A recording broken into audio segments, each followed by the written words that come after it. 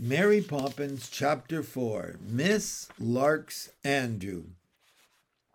Miss Lark lived next door. But before we go any further, I must tell you what next door looked like.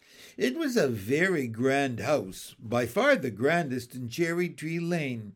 Even Admiral Boom had been known to envy Miss Lark her wonderful house, though his own had ship's funnels instead of chimneys, and a flagstaff in the front garden. Over and over and over again, the inhabitants of the lane heard him say, as he rolled past Miss Lark's mansion, "Blast my gizzard! What does she want with a house like that?" And the reason of Admiral Boom's jealousy was that Miss Lark had two gates. One was for Miss Lark's friends and relations, and the other for the butcher and the baker and the milkman. Once the baker made a mistake and came in through the gate reserved for the friends and relations, and Miss Lark was so angry that she said she wouldn't have any more bread ever. But in the end, she had to forgive the baker because he was the only one in the neighborhood who made those little flat rolls with the curly twist of crust on the top. She never really liked him very much after that, however, and when he came he pulled his hat far down over his eyes so that Miss Lark might think he was somebody else. But she never did. Jane and Michael always knew when Miss Lark was in the garden or coming along the lane, because she wore so many brooches and necklaces and earrings that she jangled and jangled just like a brass band. And whenever she met them, she always said the same thing, "Good morning," or "Good afternoon," if it happened to be after luncheon, and "How are we today?" And Jane and Michael were never quite sure whether Miss Lark was asking how they were or how she and Andrew were. So they just replied, "Good afternoon," or, of course, "Good morning," if it was before luncheon. All day long, no matter where the children were, they could hear Miss Lark calling in a very loud voice things like, "Andrew, where are you?" Or, "Andrew, you mustn't go out without your overcoat," or, "Andrew, come to mother." And if you didn't know, you would think that Andrew must be a little boy. Indeed, Jane thought that Miss Lark thought that Andrew was a little boy, but Andrew wasn't. He was a dog, one of those small, silky, fluffy dogs that look like a fur necklet until they begin to bark. But of course, when they do that, you know that they're dogs. No fur necklet ever made a noise like that. Now, Andrew led such a luxurious life that you might have thought he was the Shah of Persia in disguise. He slept on a silk pillow in Miss Lark's room. He went by car to the hairdresser's twice a week to be shampooed. He had cream for every meal, and sometimes oysters, and he possessed 4 overcoats with checks and stripes in different colors. Andrew's ordinary days were filled with the kind of things most people have on birthdays. And when Andrew himself had a birthday, he had 2 candles on his cake for every year instead of only 1. The effect of all this was to make Andrew very much disliked in the neighborhood. People used to laugh heartily when they saw Andrew sitting up in the back seat of Miss Lark's car on the way to the hairdresser's, with the fur rug over his knees and his best coat on. And on the day when Miss Lark bought him 2 pairs of small leather boots so that he could go out in the park, wet or fine, everybody in the lane came down to their front gates to watch him go by and to smile secretly behind their hands. "Pooh!" said Michael, as they were watching Andrew one day through the fence that separated number 17 from next door. "Pooh! He's a nincompoop." "How do you know?" asked Jane, very interested. "I know because I heard Daddy call him one this morning," said Michael, and he laughed at Andrew very rudely. "He is not a nincompoop. said Mary Poppins, "and that is that." And Mary Poppins was right. Andrew wasn't a nincompoop, as you will very soon see. You must not think he did not respect Miss Lark. He did. He was even fond of her in a mild sort of way. He couldn't help having a kindly feeling for somebody who had been so good to him ever since he was a puppy, even if she did kiss him rather too often. But there was no doubt about it that the life Andrew led bored him to distraction. He would have given half his fortune, if he had one, for a nice piece of raw red meat instead of the usual breast of chicken or scrambled eggs with asparagus. For in his secret, innermost heart, Andrew longed to be a common dog. He never passed his pedigree, which hung on the wall in Miss Lark's drawing room, without a shudder of shame. And many a time he wished he'd never had a father, nor a grandfather, nor a great-grandfather, if Miss Lark was going to make such a fuss of it. It was this desire of his to be a common dog that made Andrew choose common dogs for his friends. And whenever he got the chance, he would run down to the front gate and sit there watching for them, so that he could exchange a few common remarks. But Miss Lark, when she discovered him, would be sure to call out, "Andrew, Andrew, come in, my darling. Come away from those dreadful street Arabs." And of course, Andrew would have to come in, or Miss Lark would shame him by coming out and bringing him in. And Andrew would blush and hurry up the steps so that his friends should not hear her calling him her precious, her joy, her little lump of sugar. Andrew's most special friend was more than common. He was a byword.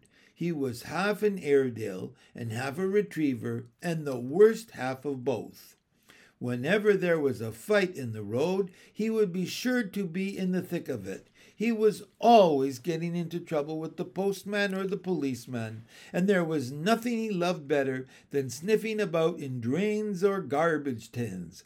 He was, in fact, the talk of the whole street, and more than one person had been heard to say thankfully that they were glad he was not their dog. But Andrew loved him and was continually on the watch for him. Sometimes they had only time to exchange a sniff in the park, but on luckier occasions, though these were very rare, they would have long talks at the gate. From his friend, Andrew heard all the town gossip, and you could see by the rude way in which the other dog laughed as he told it that it wasn't very complimentary. Then suddenly Miss Lark's voice would be heard calling from a window, and the other dog would get up, loll out his tongue at Miss Lark, wink at Andrew, and wander off, waving his hindquarters as he went, just to show that he didn't care. Andrew, of course, was never allowed outside the gate unless he went with Miss Lark for a walk in the park, or with one of the maids to have his toes manicured. Imagine, then, the surprise of Jane and Michael when they saw Andrew all alone careening past them through the park, with his ears back and his tail up, as though he were on the track of a tiger. Mary Poppins pulled the perambulator up with a jerk in case Andrew, in his wild flight, should upset it and the twins, and Jane and Michael screamed at him as he passed. "Hi, Andrew! Where's your overcoat?" cried Michael, trying to make a high, windy voice like Miss Lark's. "Andrew, you naughty little boy," said Jane, and her voice, because she was a girl, was much more like Miss Lark's. But Andrew just looked at them both very haughtily and barked sharply in the direction of Mary Poppins. "Yip, yip," said Andrew. "Yip, yip, yip, yip," very quickly. Let me see. I think it's the first on your right and second house on the left-hand side, said Mary Poppins. Yep, said Andrew. No, no garden, only a backyard. Gates usually open. Andrew barked again. I'm not sure, said Mary Poppins, but I should think so. Generally goes home at tea time. Andrew flung back his head and set off again at a gallop. Jane's eyes and Michael's were as round as saucers with surprise. What was he saying? They demanded breathlessly, both together. Just passing the time of day, said Mary Poppins, and shut her mouth tightly, as though she did not intend any more words to escape from it. John and Barbara gurgled from their perambulator. He wasn't, said Michael. He couldn't have been, said Jane. Well, you know best, of course, as usual, said Mary Poppins haughtily. He must have been asking you where somebody lived. I'm sure he must, Michael began. Well, if you know, why bother to ask me? Said Mary Poppins, sniffling. I'm no dictionary.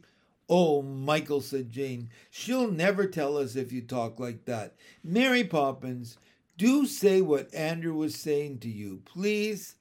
Ask him. He knows, Mr. Know-all, said Mary Poppins, nodding her head scornfully at Michael. Oh, no, I don't. I promise I don't. Mary Poppins, do tell.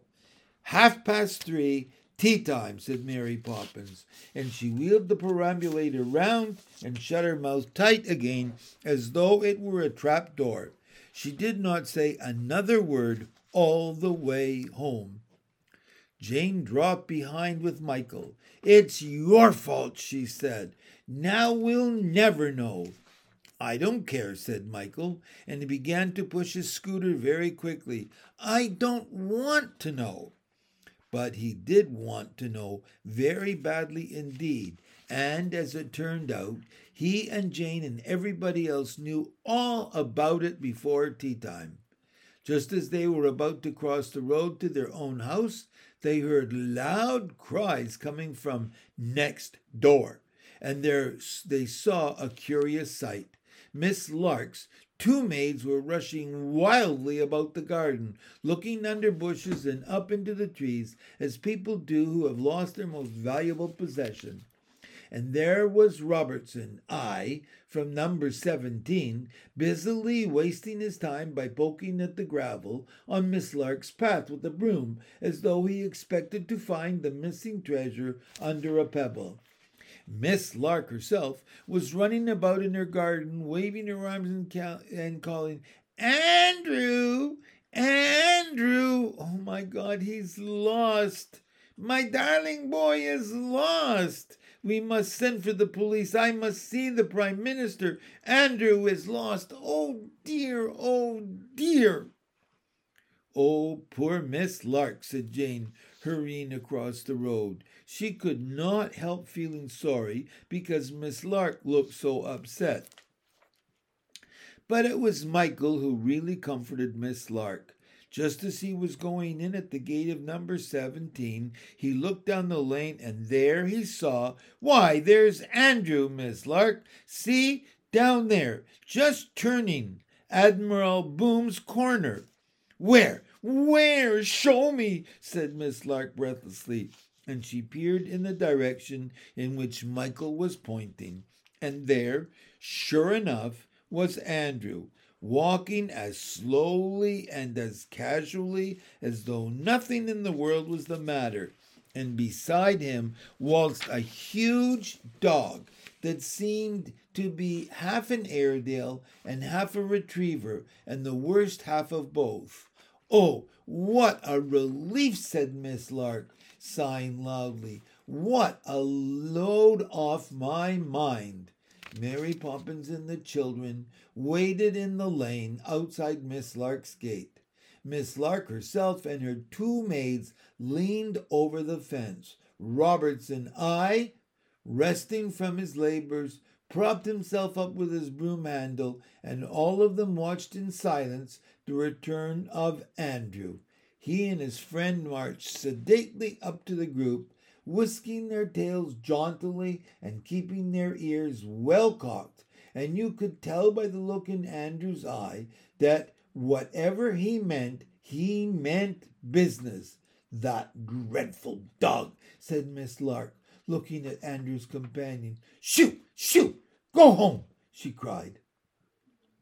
But the dog just sat down on the pavement and scratched his right ear with his left leg and yawned. "Go home, go away, shoo, shoo, I say," said Miss Lark, waving her arms angrily at the dog. "And you, Andrew," she went on, "come indoors this minute." "Going out like that, all alone and without your overcoat. I am very displeased with you." Andrew barked lazily, but did not move. "What do you mean, Andrew? Come in at once," said Miss Lark. Andrew barked again. "He says," put in Mary Poppins, "that he's not coming in." Miss Lark turned and regarded her haughtily. "How do you know what my dog says, may I ask? Of course he will come in." Andrew, however, merely shook his head and gave one or two low growls. "He won't," said Mary Poppins, "not unless his friend comes too." "Stuff and nonsense," said Miss Lark crossly. "That can't be what he says, as if I could have a great hulking Mongol like that inside my gate." Andrew yapped 3 or 4 times. "Yip, yip, yip, yip, yip, yip, yip." "He says he means it," said Mary Poppins. "And what's more, he'll go and live with his friend, unless his friend is allowed to come and live with him."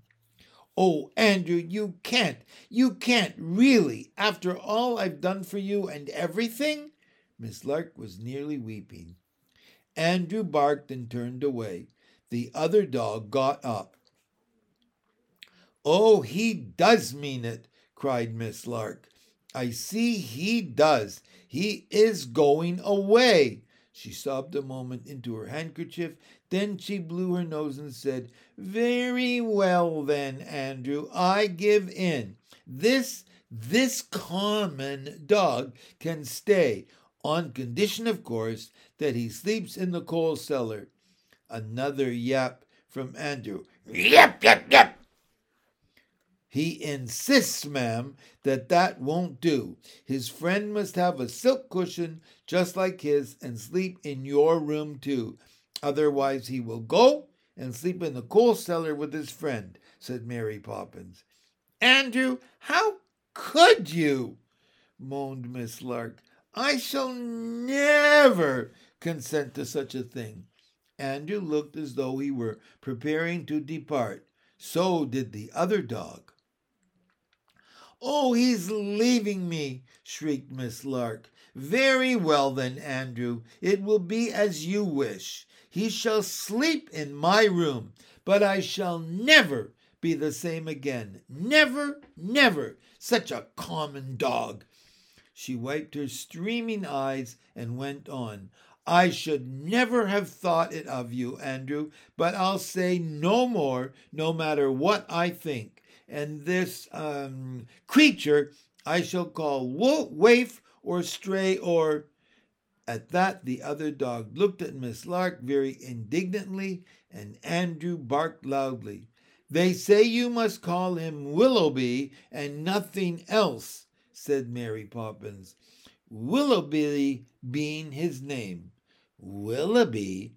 What a name! Worse and worse and worse," said Miss Lark despairingly. "What is he saying now?" For Andrew was barking again. "He says that if he comes back you are never to make him wear overcoats or go to the hairdresser's again. That's his last word," said Mary Poppins. There was a pause. "Very well," said Miss Lark at last. "But I warn you, Andrew, if you catch your death of cold, don't blame me." And with that she turned and walked haughtily up the steps, sniffing away the last of her tears. Andrew cocked his head towards Willoughby as if to say, "Come on!" and the two of them waltzed side by side slowly up the garden path, waving their tails like banners, and followed Miss Lark into the house. "He isn't a nincompoop after all, you see," said Jane, as they went upstairs to the nursery and tea. "No," agreed Michael, "but how do you think Mary Poppins knew?"